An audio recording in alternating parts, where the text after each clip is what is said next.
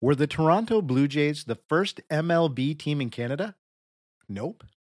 That accolade goes to a franchise who developed one of the best player development systems of all time. That's right. We're conducting an autopsy of the Montreal Expos.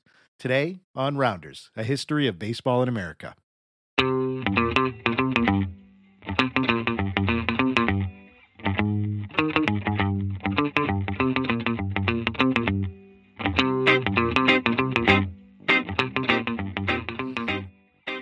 Hello, everybody, and welcome to this week's episode of Rounders, a history of baseball in America. I am, as always, your host, Jeff Lambert. Today's topic I'm really excited to bring to you. We are going back to the well of talking about baseball teams that are no longer with us. This is another installment in our baseball team autopsies series. This is the third installment of this that we've done in 3 months. We've gotten a lot of feedback from listeners about how much they've enjoyed this thread that we're following. For those of you who are maybe new to the show, we have already jumped into discussing the Houston Colt 45s and what happened to them. And then we went over to Seattle and talked about the Seattle Pilots and what happened to that franchise. And today we're traveling north of the border to Montreal. And there is absolutely so much to discuss here when we look through the history of this franchise. The Expos were the first Major League Baseball franchise located outside the United States. They lasted for a long time, unlike some of the other clubs we look at that maybe had a 3 to 7 or 8 year run. This team played from 1969 until 2004. They had a very long footprint in the league. They had an amazing player development system. They had some of the top names in baseball. If you look across the board, if you look at Hall of Famers, players that we know that are synonymous with popularizing the game even today, they spent some amount of time with the Expos. There are 9 players who wore the uniform that have been elected to the Hall of Fame, and there's probably more to come too, players that are coming up on the ballot who started their careers early on with Montreal. So overall, ultimately, we're going to talk about all of the good things that Montreal brought with their time in the MLB. But just like the other defunct teams we've looked at, we're going to see a pattern continue to emerge related to their demise. And really, it came down to, in this case, a combination of stadium issues and poor long-term planning and just not being able to have the right things happen when you need them to happen in order for a franchise to survive. So without further ado, let's remember and celebrate the SPOs, Nos Amores, the Montreal Expos.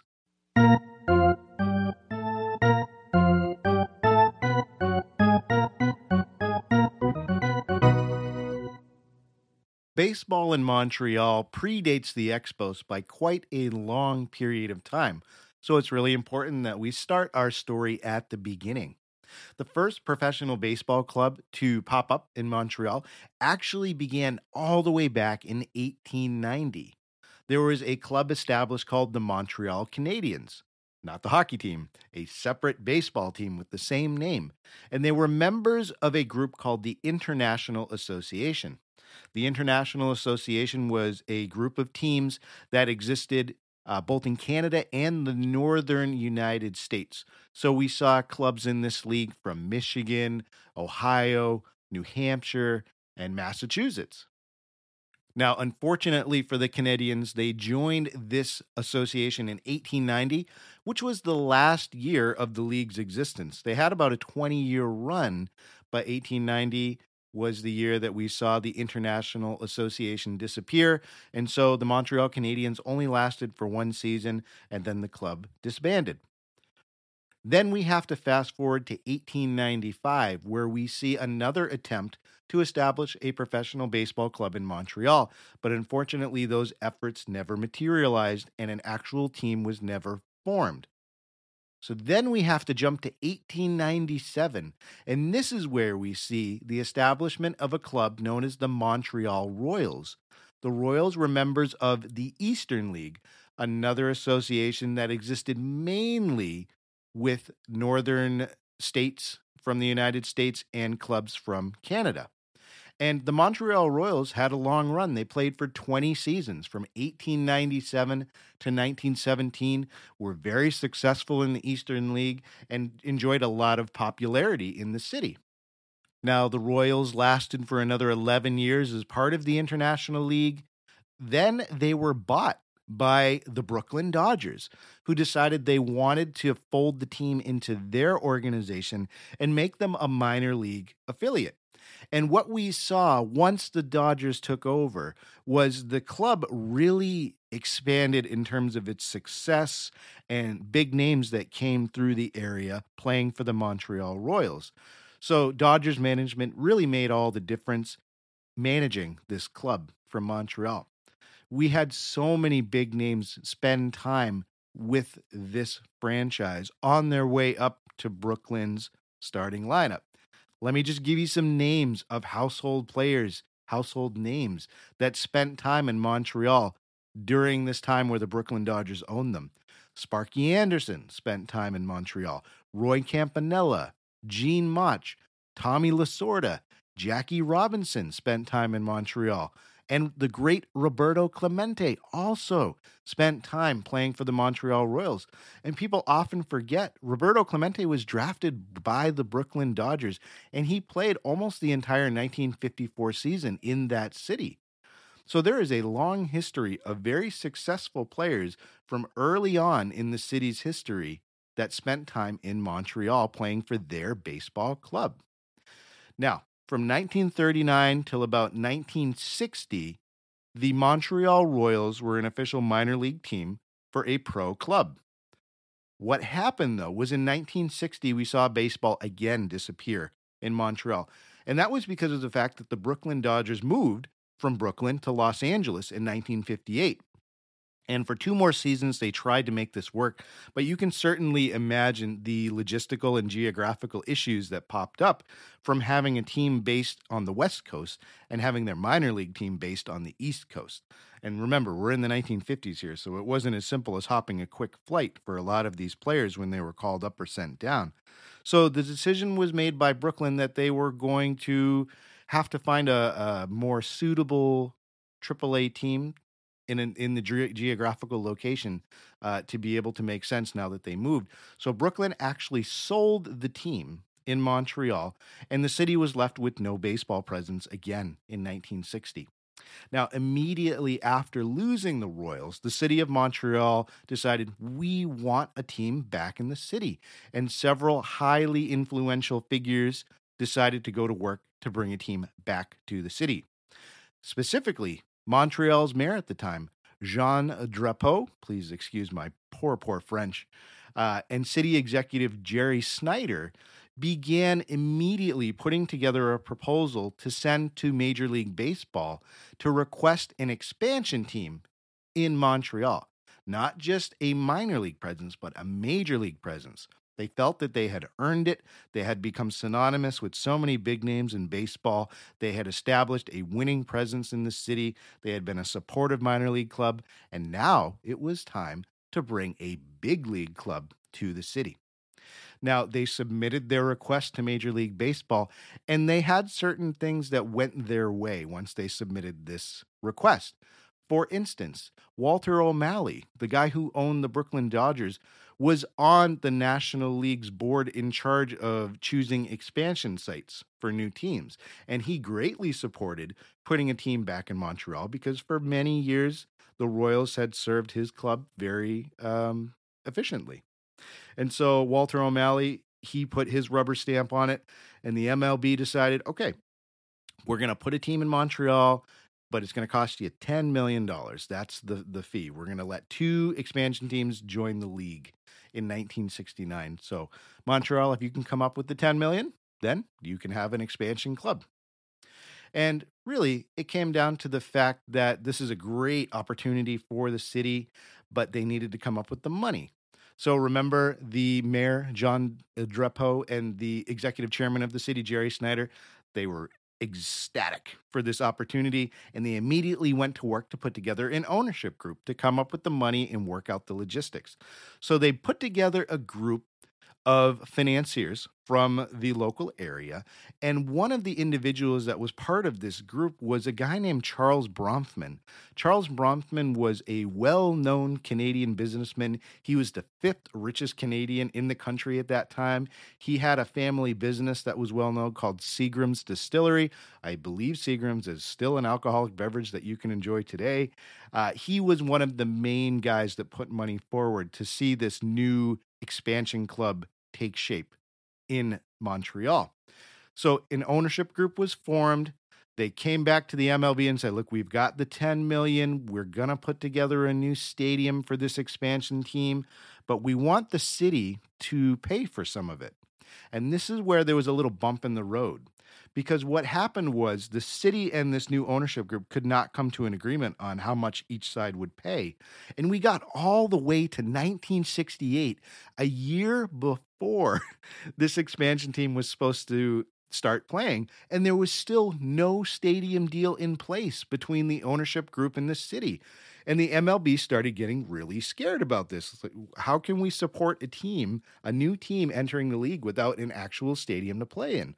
Not that we have seen this not be an issue before, right? If you listen to previous episodes about the Colt 45s and about the Seattle Pilots, stadium decisions were at the heart of the rocky starts for both of those franchises, and ultimately led to the demise of both. Although in Houston's case, we did see them, evolve into the Astros franchise that still exists today. But stadium issues were at the heart of both those teams' struggles.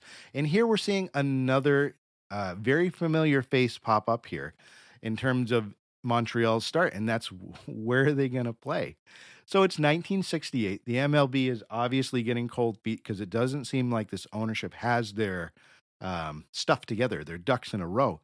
And the MLB actually started making plans to give that slot, to take it from this Montreal group and give it to another ownership group that had formed in Buffalo, New York, and give them the expansion slot for 1969.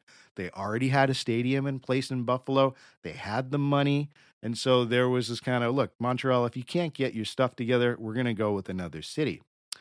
Well, a last-minute deal was put together by, remember, Charles Bronfman, who was one of the main money backers in the ownership group. He came forward and said, look, okay, we have the Olympics coming up in 1976 in Montreal. We're already talking about a stadium. It's going to take a little more time, MLB, but I will put forth my own money, over $1 million, to make sure that there's a stadium for this new club. There's a park at the center of Montreal called Gerry Park. And there's a community field there that holds 3,000 people. It was basically a recreational space. We had Charles Bronfman say to the MLB, I'll spend my own money to expand that community field and turn it from a 3,000-seat field into a 30,000-seat field. And that's where the team can play for the first 2 years. And during that time, we'll work out all the details for the full stadium. And the MLB agreed to this, which you can see the rocky start that was placed in front of this new franchise as they began. But the MLB agreed to it. And Montreal was one of 4 teams that was added to Major League Baseball in 1969. There were 2 teams added to the National League. We had this Montreal club, and then also the San Diego Padres came in during this time. We also saw on the West Coast, the Seattle Pilots become one of those teams that also came into existence. And again, if you're interested in learning about Seattle's defunct squad, the Seattle Pilots, we did a episode on that. I'll put a link in the show notes so you can check that out. So Montreal has a big league team. Congratulations. Now the question is, how did they come up with the name Expos? Where did that come from? Well, when the team was established, there was obviously a lot of excitement around what do we name the team. Obviously, the most popular choice was the Royals, because you had the Montreal Royals minor league team exist for so many years and have so many big name players that would have been the obvious choice, right? Well, remember, in 1969, there were 4 teams added, and there was another city that had already acquired the rights, that had already lobbied, had already filed the paperwork to have the name the Royals, and that was the team from Kansas City. So Montreal, unfortunately, was lower on the pecking order, and they couldn't use the name Royals because Kansas City had already taken it. So they had to go back to the drawing board. They did some fan submission surveys. They took some information. They really tried to think about, what do we call this club? And some of the names considered were the Voyageurs, the Nationals, but the team ultimately decided to choose the name Expos. Why? Well, it was a name that they felt could be spelled easily and the same in French and English, so it wouldn't cause any confusion. Remember, Montreal is a largely bilingual city, so you have to appeal to both language groups. So the Expos were chosen because of the similarity in spelling in English and French, and it was in recognition of a very major event that had happened in the city in 1967, just 2 years prior. The city of Montreal hosted the 1967 World's Fair, the 67 Expo. So the Expos were a tribute to the Expo that occurred in 1967 for the World Fair, and that's where the name originated. So it's official. We have the Montreal Expos, and they are ready to begin play. And their first game is held on April 8th, 1969. And their very first game, they ended up winning. It was an 11-10 victory over the New York Mets at Shea Stadium.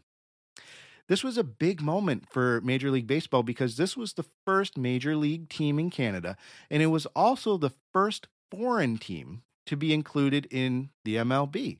So a team outside the continental United States. So, and it's an exciting moment. It shows the growth of baseball. So we see them start off on a strong point. The club begins their history with a win on the road. And when they go back to play their first home game at Jerry Park, their new stadium that had been converted from a community field to a full-time major league ballpark, which was supposed to be temporary, they also won that game. And that occurred on April 14th. 1969. They won 8-7 over the St. Louis Cardinals. Now remember, Charles Bronfman had put up money to transfer the park from a 3,000-seater to a 30,000-seater, and the fans showed up for this first home game. They saw their team win in front of a fully packed crowd. And this was the first MLB game played outside the United States, this home game. So very exciting moments in the history of the MLB that occurred in the first season for the Montreal Expos. Now, despite these two early wins for the team, and they started off strong in the first month, things really cratered as the season went on. The Montreal Expos' first season ended in disaster. I don't think there's any other way to say it. They tied for last place with their fellow expansion team, the San Diego Padres, with a record of 52 and 110. But that did not stop the fans from being excited about having a professional team in Montreal again. We saw Expos attendance eclipse 1 million people in their inaugural season. Only half of all the MLB teams that same season saw that many fans. So automatically, we see the Expos launch into the upper tier of fan support in terms of attendance right in that first year. Now, the first couple of years were rough for Montreal. It certainly wasn't any sort of competition for making the playoffs with this club. But there was some early highlights that popped up. One of those was a guy named Rusty Staub. He joined the club as part of the expansion draft, and he immediately became the face of the franchise. So this young player, Rusty Staub, he actually represented the Expos at the All-Star game during their first 3 seasons in existence. So even though the team wasn't playing very well, fans were more than happy to show up to see this player play. But unfortunately, things ended very rocky for Montreal very early on with this star player that they had on their team, Rusty Staub. And this was certainly a sign of things to come in future years for Montreal in terms of having fan favorites stick around. Before the 1972 season, so we're talking about going into the 4th season of the club's existence, he was traded unexpectedly. Nobody saw it coming, and the fans were rightfully very upset. He was the fan favorite. He was the face of the club. Rusty Staub had really gone to immerse himself in the city as well. He had learned French to be able to immerse himself in the culture. And so this guy who was the face of the club ended up being traded away very early on in the club's existence. So now there's not a big name that's tied in to the club. And we see for about a decade, just really a middling existence for the Montreal Expos. They didn't have a winning season till 10 years into their history. So in 1979, that was the first time we saw them really become a competing squad. But another pattern started to emerge during these early years of Montreal's existence that really stuck with the club for the long term was that they developed an absolutely amazing player development system. And early on, the Expos realized very quickly that they were going to have a lot of trouble attracting big name free agents to come and play in the city. And that was for a combination of reasons. Some we're going to talk about later on. I mean, Montreal is a cold weather city. They have to deal with bad weather. We had a stadium situation that was less than ideal, both the current Jerry Park and the future park that's being built, which we're going to talk about. So you had a poor stadium, you had bad weather. It wasn't a desirable place that players wanted to come to. So Montreal learned very, very quickly that if we're going to be a competitive ball club, we have to find a way to build an excellent farm system where we can find and develop ball players. And that's exactly what Montreal did, and it really has become one of their hallmarks as an MLB franchise. This is a team that really knew how to be able to take young players and turn them into excellent, excellent ball players. So just to give you an example, early on in the team's history in the 1970s, they developed names like Larry Parrish, Gary Carter, Ellis Valentine, Warren Cromartie, Andre Dawson, Tim Raines. These are all guys that Montreal drafted or signed and then developed, and they turned into all-stars. And if you fast forward later on to the 90s and into the 2000s, we see names like Andres Galarraga, Marquise Grissom, Larry Walker, Randy Johnson. And, Randy Johnson, of course, got traded to Seattle in 1989 as a prospect. But, oh my goodness, just so many big names. Let me keep going. Other names that were developed by the Montreal Expos player development system. We had Cliff Floyd, Vladimir Guerrero, Jose Vidro, Moises Alou, Jeff Reardon, Pedro Martinez. The list can continue to go on. I tried to pick the big names just to make my point. I mean, overall, there are 5 current Hall of Famers that made their major league debuts with the Montreal Expos. That's Gary Carter, Andre Dawson, Tim Raines, Randy Johnson, and Vladimir Guerrero. Not shabby at all, right?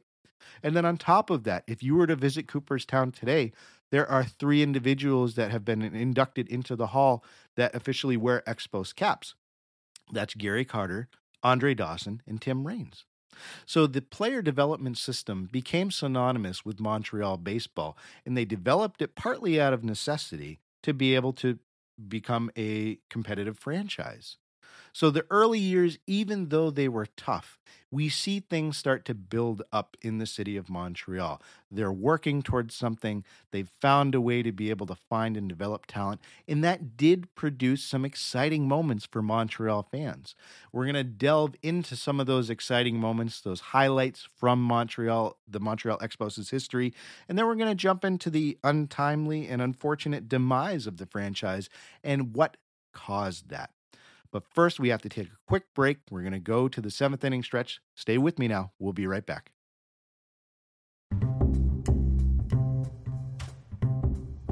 If you have a business, you really need a website. What's the best way to get a website up and running, though? Choose a website hosting company that makes it simple, like Pair Networks. Pair has over 20 years of experience managing the entire digital ecosystem for thousands of online businesses all around the world. Pair makes it easy for you with do-it-yourself website building tools and features, including simple drag-and-drop page design. And they have guaranteed US-based support technicians ready to help you whenever you need it, 24 hours a day, 365 days a year. Right now, when you sign up with Pair Networks, you'll receive 1 free month of web hosting. See for yourself how easy it is to build your website for free. Visit pair.com/free to get your first month of website hosting for free by using the code QUICKSTART. That's pair.com/free.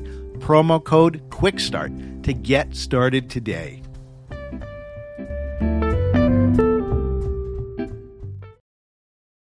Hey everybody, welcome back to the show. Remember, today we are discussing the Montreal Expos, their legacy, and the reasons for their demise.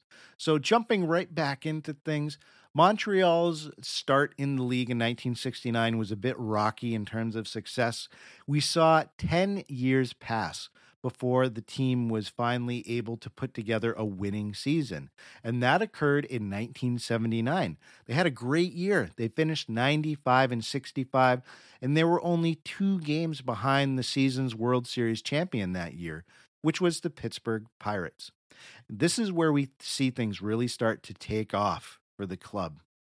And 1979 was also an exciting moment because not only did Montreal see their first winning season, but we also saw that year over 2 million fans show up to support this club.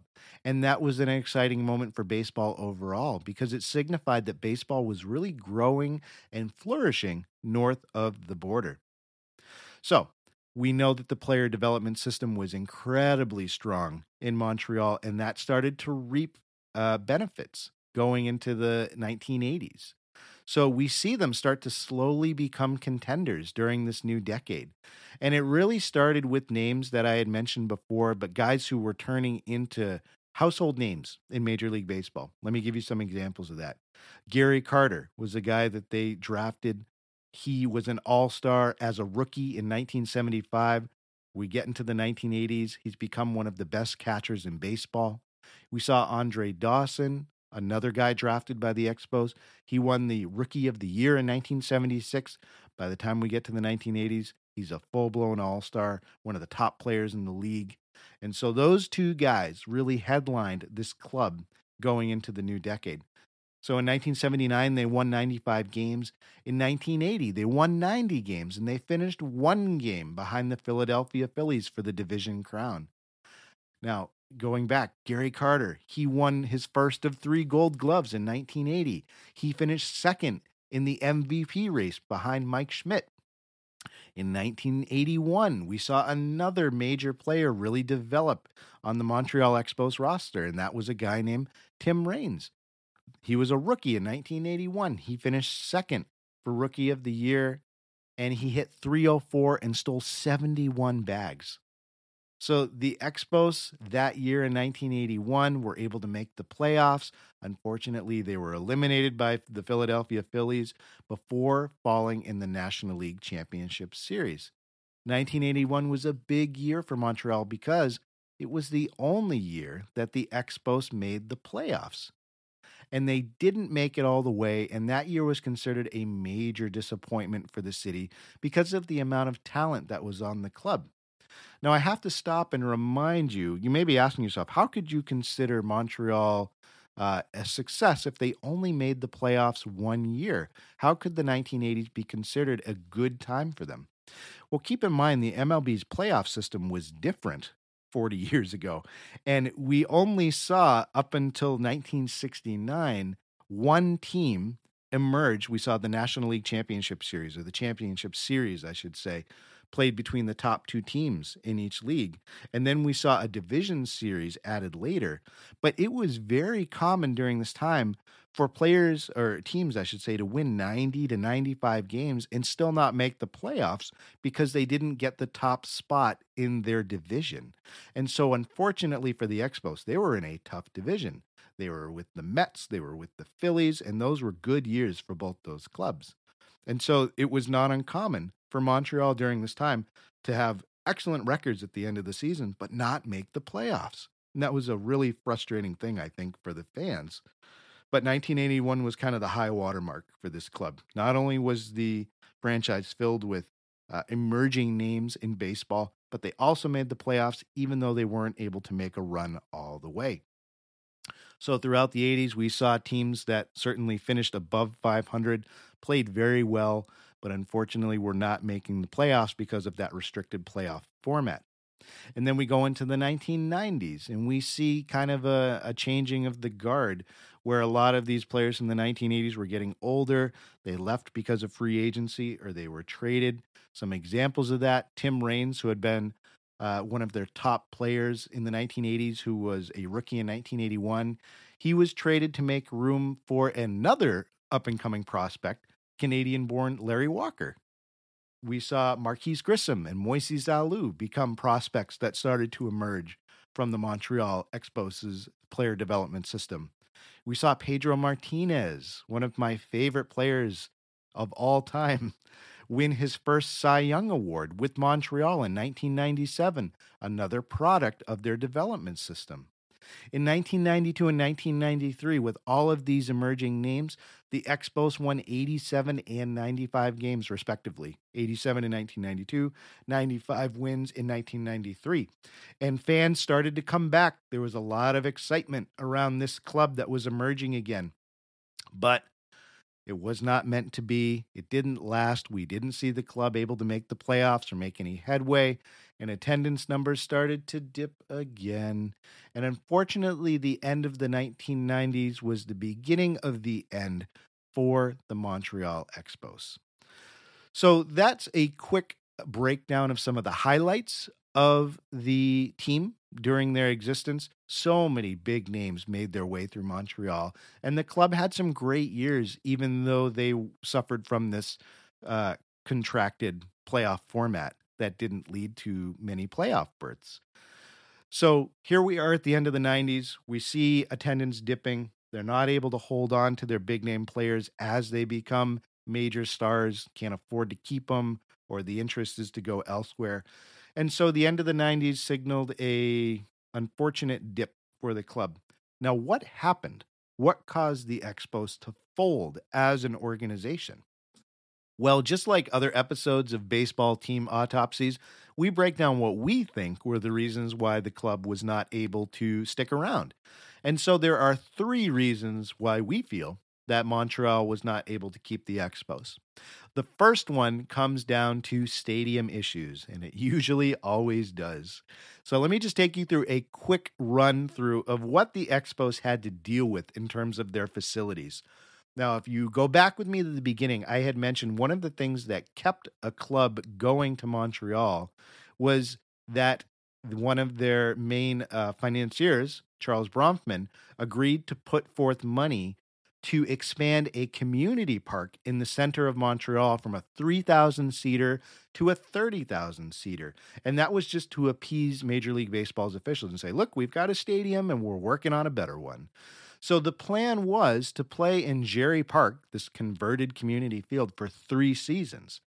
But that ended up taking 8 years for Montreal to get an actual full-blown stadium. Now, why did that take so long? Talk about an overrun, huh? Well, the plan had turned into, okay, we'll let them play at Jerry Park for 3 years. We're building a new facility because we're hosting the Winter Olympics, in 1976. So this Olympic stadium that was being built in Montreal hit multiple cost overruns. There were several construction issues. So we saw Montreal have to really wait a very long time to get into a suitable ballpark to play. And Jerry Park, even though there's a lot of nostalgia around it, if you're a member of the free weekly newsletter, please sign up because I'm going to include some links to Jerry Park so you can see kind of the nostalgia that exists amongst Montreal fans. There were some neat things that happened at the park that gave it a unique culture, that gave it a unique atmosphere, that, you know, there was some love for that park, even though, like I said, it was a community field that was converted last minute to host a professional club. There were issues with this stadium. Let me give you some examples of that.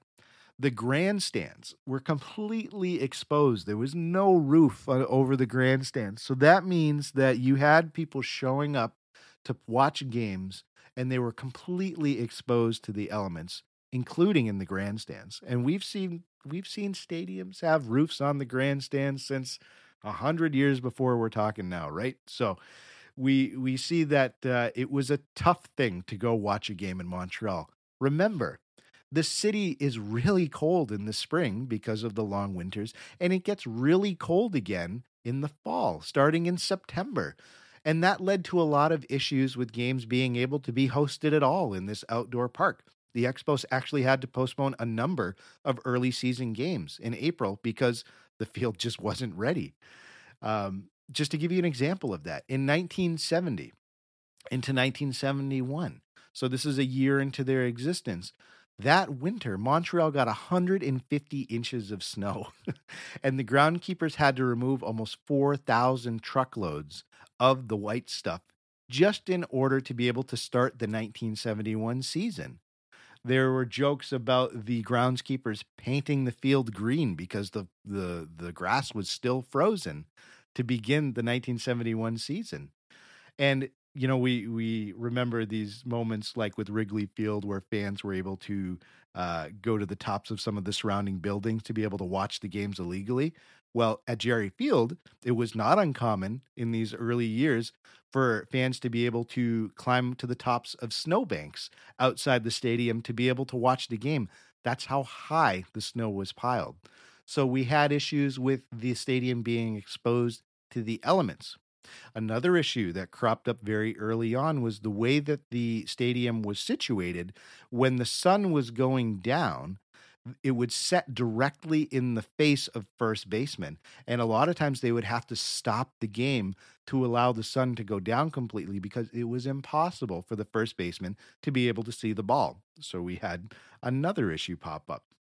The grandstands ran almost tightly parallel to the foul lines, which means that if you were sitting there, you would have to crane your neck either completely to the left or the right to be able to watch most of the action. So the way the field was situated was not great for the fans.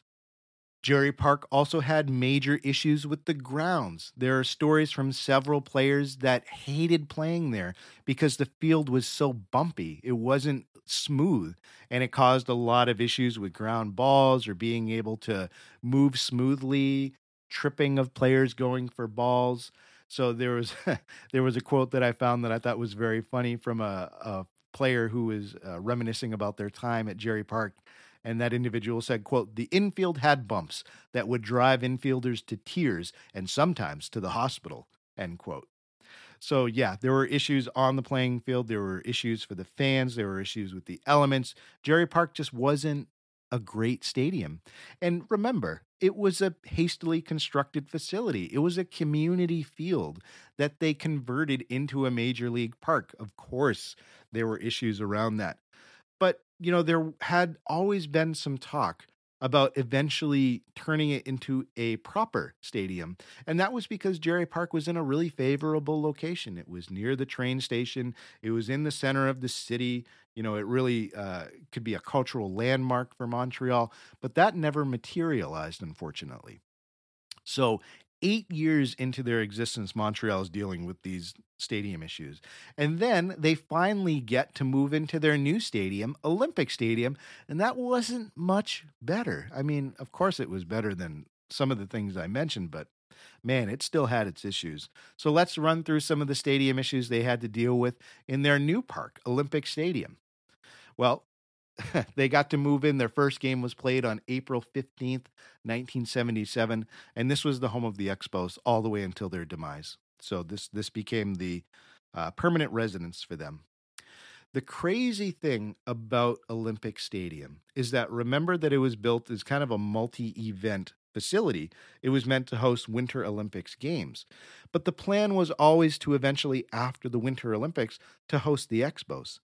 But the team was never consulted on the stadium's location, the design, or the construction, even though they were meant to be the facility's primary tenants. So we had a stadium that was built partly for a baseball team, and the baseball team had no say in its actual design. And that really summarizes why Olympic Stadium was not a great place to play. Let me give you some examples of what the Expos had to deal with playing in this park. Number one, again, it was built for Winter Olympic events, not for baseball. There was no roof installed when the Olympic Stadium opened.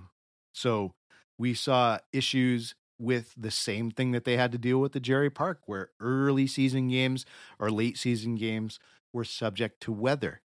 And of course, it was uncomfortable for fans because you're having to show up in very cold weather to watch baseball.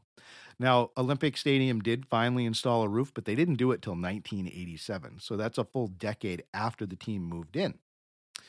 We saw players frequently at risk of injury because of the padding that was put on the outfield fences. Remember, baseball was an afterthought. So the owners of the park put very thin padding on the outfield walls and along the infield. And it was not uncommon for players to get injured running into these walls, chasing fly balls or ground balls. And so we had injury risk go up very high for players when they were visiting the club and for Montreal's own players.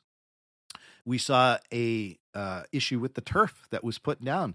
They used fake grass in Olympic Stadium, even though it was an open stadium for much of its existence for the first 10 years. And they used a really thin, poorly designed AstroTurf. And that also caused a lot of issues with how the ball was played, about players getting injured trying to perform on it. So it's not a safe ballpark from the player's point of view. The other issue, the outfield seats were really far from the playing space. Again, it wasn't built as a baseball stadium, so it didn't have that intimacy. The entire upper deck seats were so far away from the action that they couldn't even really use them. They couldn't sell tickets because fans couldn't really see what was going on. So we see just problems with fans being able to sit in certain places. The park was huge. It held 66,203 people. Again, built for the Olympics. But the problem is that certain parts just weren't conducive to watching baseball. So, we would see sections of the outfield roped off. We would see the upper deck seats roped off because they were so far away. And that wasn't such a big deal, I think, early on. But as baseball became more commonly televised, anytime you watched an Expos game, it looked like the stadium was empty because of all these seats. But it wasn't necessarily that fans weren't showing up, although there were lean years for Montreal. There was just so many seats in the stadium that it was really hard to make it look like you ever had a full house. So it got so bad for Montreal in this Olympic stadium that they were playing in that free agents were known to not even consider playing there because they didn't want to play at Olympic Stadium. They wouldn't even consider Montreal as an option to go and play there. Opposing managers would lobby Major League Baseball to leave road games to Montreal off of their list because they didn't want to play there. They were worried about the safety of their players. They didn't feel like it was worth the trip. So this was continuing issue throughout Montreal's history. It got so bad that by 1990, the Expos team president said that Olympic Stadium was, quote, not suitable as a baseball venue, end quote. And he started actively campaigning for a new stadium. Took him long enough, right? But the problem is that Olympic Stadium cost Montreal so much money to build in the first place. They built it for the Olympics. And they were paying off the debt for this stadium all the way up into 2006. They were paying for the stadium even after the Montreal Expos left, after they folded. It cost the city over $1 billion for that park. So the whole experience left such a sour taste in the city's mouth for the residents and the policymakers that when there was actual serious talk that popped up about a new stadium, nobody was really excited about doing that because of the horrible experience that had come up with the Olympic Stadium issues. And just to bring up this point too, Olympic Stadium is still there, folks. It's being held right now for venues, expos, things like that. Not the Montreal Expos, but other events. We saw Montreal's Major League Soccer team play there for a time while their stadium was being built. It's still there. It's just not being used for baseball and probably never should have been in the first place. So the first reason for the Montreal Expos denies is undeniably their stadium issues. They were never able to put together a park that was inviting to the fans or to the players. And a ballpark means a lot to the city. It means a lot to a franchise, and it can be an important part in attracting players to your team. So the whole thing was a mess. So reason number one for Montreal's demise, the stadium issues. Reason number two for Montreal's demise was, believe it or not, the baseball strike that happened in 1994. Remember, Montreal had only made one playoff appearance throughout their history going into the 1990s. That was that failed 1981 season. They had several winning seasons, but that didn't convert into playoff berths. And so what we saw in 1994 was a really exciting moment for Montreal baseball. And the fans were coming back, and they were so excited to see this new crop of young players that had developed early on in the 1990s. The 1994 Expos, the team that was playing that same year that the strike broke out, that's arguably the best team in franchise history. Let me just give you a rundown of the roster that year. You had Pedro Martinez in his rookie year. You had Larry Walker. You had Marquise Grissom. You had Moises Alou. You had Ken Hill, John Wetterlin. All of these guys were playing for the Expos, and they had built the best record in baseball midway through the season. They had won 70 games. I think they were 70-41 going into July. And then the players' strike hit, and the season ended early, and the World Series was canceled. And that effectively ended the Expos' best chance at winning a World Series title. It ended prematurely because of the strike. And that strike really hurt overall interest in the game, especially in the city of Montreal. The strike overall had a negative effect on baseball at large. We talked about this in one of our bonus episodes about how the current strike, can baseball afford to go through another one of these issues? Because the home run excitement isn't something they can replicate again. And that's really what helped baseball climb back after the first strike. Anyways, I digress. So we see the fallout that happened with that 1994 team not able to realize what could have been a World Series run. And that led into financial issues, that 1994 strike for the team. Let me just run through that real quick, right? So the general manager for the Expos at the time, Kevin Malone, after the 1994 strike, the owner of the team ordered him to cut payroll dramatically. Claude Brochot was the name of the owner at the time, and he was also upset that the strike-shortened season had really cost him a ton of money, so he went to his general manager and said, I want you to cut the fat from the team. And we saw in a 3-day span, we saw Larry Walker, we saw Ken Hill, we saw John Wetterlin, we saw Marquis Grissom. All four of these guys, major players for the club, all traded in a 3-day span in April, right before the 1995 season. So that really gutted the team almost completely and guaranteed that there was not going to be any sort of repeat for the 1994 team in terms of success. So we saw just a complete fire sale occur as a result of the 1994 strike. And then on top of that, other issues started popping up with trying to cut salary after the disastrous 1994 season. We saw the Expos attempt to make a change in how they ran their payroll. They wanted to pay American players in Canadian money, and that caused a lot of blowback from the American-based players. So just to give you an example, if you were making $1 million, if your contract called for $1 million, if you were to be paid in Canadian dollars, that would have equaled only $600,000 in U.S. currency. So this was a major issue for the players. It left a lot of sour taste in an already bad situation that had been developing in Montreal in terms of trying to attract top talent. We saw the team just completely gutted. They had an $18.8 million payroll, and we see that drop to almost $1 million by the 1995 season. So it's estimated overall that Montreal lost about $6 million because of the strike that season. And that's from television revenue, that's from team revenue, that's from, complete just salaries for scouts and employees. It was just a complete mess for the squad. So that really hurt the team's chances. That 1994 strike caused so many issues that really, like I said, drove that major coffin nail into the team's future. So that brings us to reason number 3 why the Montreal Expos ended up meeting an untimely end. And that goes around team ownership, particularly a gentleman named Jeffrey Loria. Miami fans know him well, and you're about to as well. So let's just take a quick trip back. We saw stadium issues being a major issue. We saw the 1994 strike be a major issue. Now let's talk about the team's ownership. We know that original ownership group that established the Montreal Expos in 1969, that was headed by Charles Bronfman. Bronfman ended up selling his stake. He was the majority holder, selling the team in 1991 to a local owner named Claude Brochot. And Claude Brochot became one of the principal owners of the club moving forward. But he only held the club for 8 years. And after that disastrous strike, he decided in 1999 that he did not want to own the Expos anymore. And he ended up selling his share to an American art dealer named Jeffrey Loria.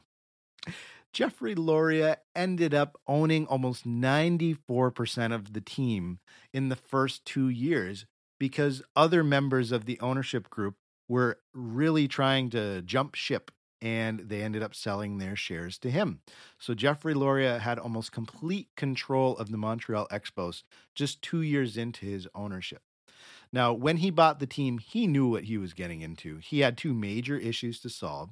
Number one was he had a stadium that needed replacement, and he also had a team that had a very low payroll that needed a way back to be able to keep guys on the roster who could help them win. So Loria put together a strategy to arguably save the Expos. That's certainly debatable, and we'll talk about that in a little bit. So his plan to fix the team once he took over was, number one, he went to the local government and said, I need you to help me pay for a new stadium. We can't survive without a new stadium. Politicians immediately were like, we are not interested in building a new stadium. We're still on the hook for Olympic Stadium. No, thank you. And so Loria decided, okay, I guess I'm going to have to find a way to be able to raise the money otherwise.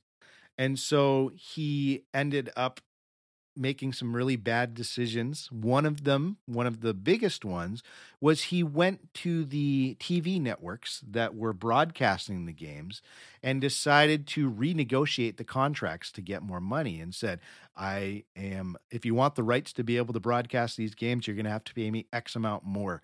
And it was such a high amount that immediately the networks were like, we're not paying that. Forget it. No way. And so what we saw was the Expos almost overnight not have anybody to televise their games, particularly in English.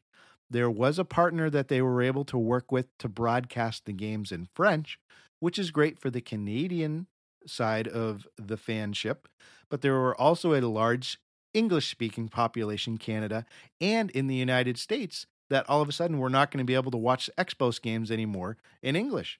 And that caused a large part of the fan base to go away. So we saw, really just overnight, the team got worse under Loria's ownership. He tried to be able to fix the situation by, I guess, bullying his way through to be able to get more money from TV contracts, from trying to get the city to be able to put up more money to be able to put together a new stadium. But the situation was really bad. Loria started to discuss bankruptcy as an issue. He went to Major League Baseball and said, I don't think I can keep this floated. There is a lot of debate about whether Loria had any desire to save the team in the first place after buying them, or if his plan all along was to get Montreal's team sold to another city. We'll leave that to the conspiracy theorists. But Major League Baseball had been noticing the issue that had been going on in Montreal. They saw that there was probably an impasse in terms of being able to keep a healthy presence there. And so Major League Baseball decided to discuss contraction for one of the first times in its history. And they put up the Montreal Expos and the Minnesota Twins as two teams that they felt needed to be contracted. And it was a vote that they were going to bring to the owners to X two teams from Major League Baseball. Now, the thing that saved Minnesota was that the courts got involved, and they stepped in and said, the Twins stadium lease is still active, and you can't contract a club where that is the case. And so Minnesota was able to get out of the contraction vote because of that clause, but Montreal was still on the table because that didn't apply to them. So Jeffrey Loria is working with baseball to try and find a way to get the Expos out of the city. We saw a deal start to emerge after the 2001 season. The Florida Marlins were owned by a guy named John Henry. John Henry was the leader of a group of investors that ended up buying the Boston Red Sox for $700 million. But he couldn't own the Red Sox and the Marlins at the same time. The MLB didn't allow for owners to own two MLB teams. So to try to get two birds with one stone, the MLB arranged a deal where basically they approved the purchase of the Boston Red Sox by John Henry's group. And then they said to Jeffrey Loria, look, you sell the Expos to a separate ownership group for $120 million. We'll make sure you get $38.5 million of that back to you. And then you can buy the Marlins. So we had kind of a three-way deal between the MLB, John Henry, and Jeffrey Loria. So we had a separate ownership group that was interested in bringing baseball back to Washington, D.C. by the Expos.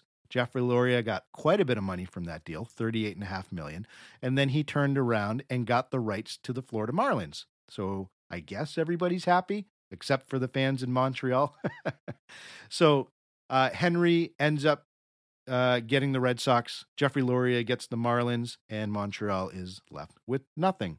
And Jeffrey Loria, I guess to add insult to injury, as he's planning his move to Miami, he took everything with him from the Montreal's franchise. He took the front office furniture. He took the computers. He took all the scouting reports. He took all the injury reports. He took everything that it took to run that club and brought it to Miami to be able to fund his new team or to support his new team. Now, like I said, there are a lot of people that feel that Jeffrey Loria never had any intention to keep a team in Montreal. But certainly, we see Jeffrey Loria's management style translate to the Florida Marlins now. And certainly his name down here is synonymous with swear words for the Marlins fans in my life. And as I've learned since living here, it was bad. And not to go too far off the Marlins, but basically Jeffrey Loria, when he took over the Florida Marlins, went to Miami policymakers and said, we need a new stadium for the Florida Marlins, just like he had done in Montreal. But the difference was he was able to convince public officials that this is going to bring a lot of money to the city. This is going to help raise just standard of living. It's going to be great for Miami. Help me build a new stadium. And they agreed to fund 70% of a new ballpark in Miami that was going to cost $634 million. So the city took on ownership of the development of the stadium.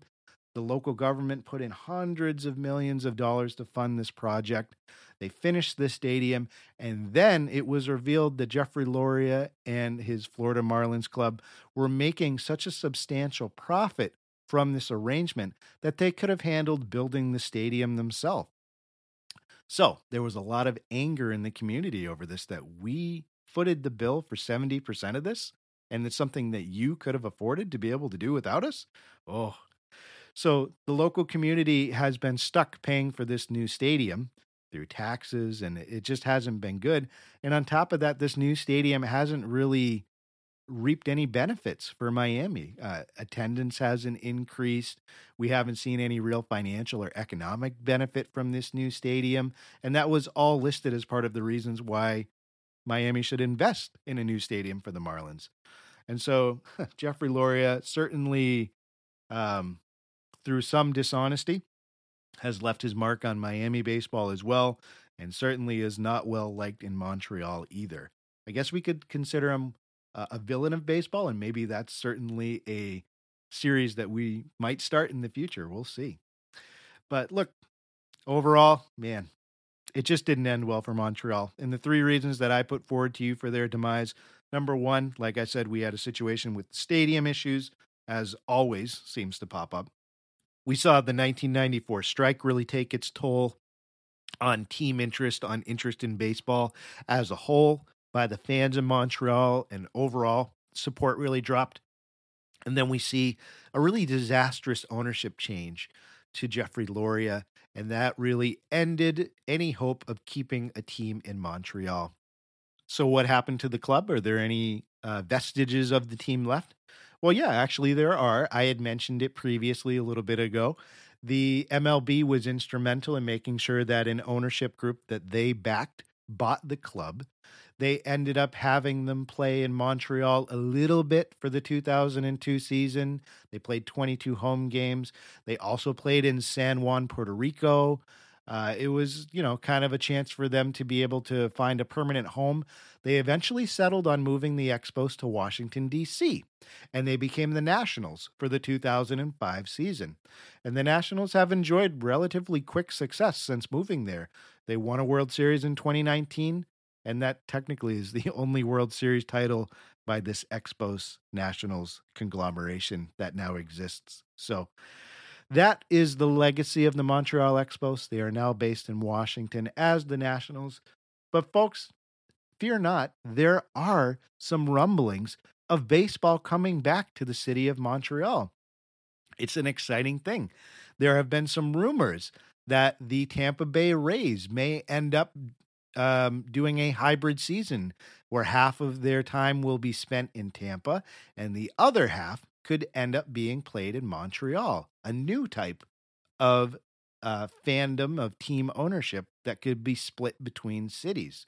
We saw just this last November, Major League Baseball's Executive Council. They heard a formal presentation from a group of Montreal investors about setting up a season sharing plan with Tampa Bay officials.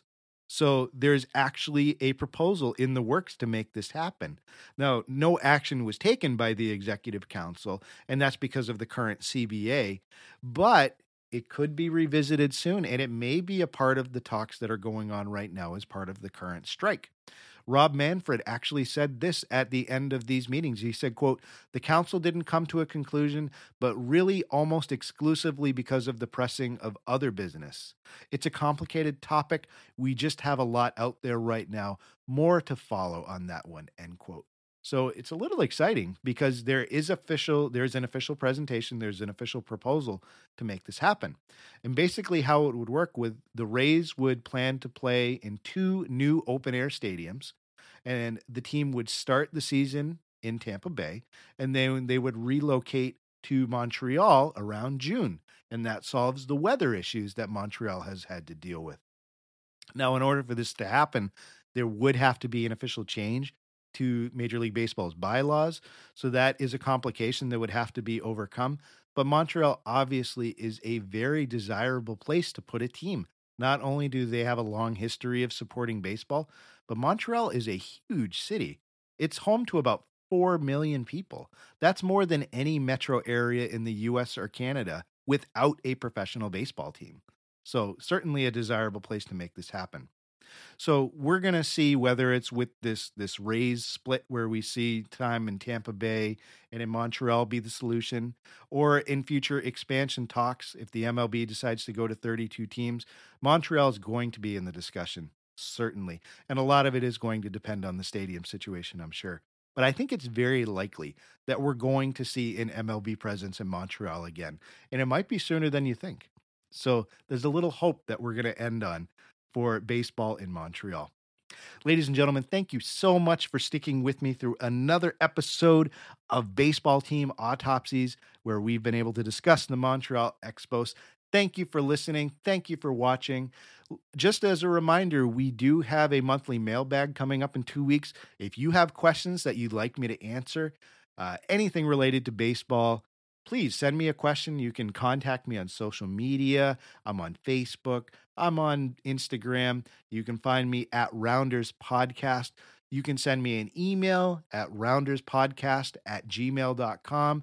You can leave me a voicemail just by looking in the show notes below. You could actually leave a voice note and I will play it on a future episode. So if you have questions, send them to me. We have a great mailbag scheduled coming up. Remember, too, if you'd like to support the show, it would mean so much to me. You can leave a one-time Good Game tip on any of the cash payment apps that you use. The links are all in the show notes. If you'd like to become a regular subscriber, you can become a monthly premium member. You'll get access to our bonus episode, This Week in Baseball History, which comes out every Wednesday, along with a list of other premium features that you'll get to enjoy by joining. So if you're interested in helping me grow this show and investing financially, just go to rounders.substack.com. That's rounders.substack.com, and you can sign up for the weekly newsletter and choose the level of support that you'd like to give. Links to do any of the things I mentioned are right there in the show notes. Well, folks, we've reached the end of our road. Thank you so much for sticking with me. And remember what we always say when we end the show, there are only two seasons, winter and baseball.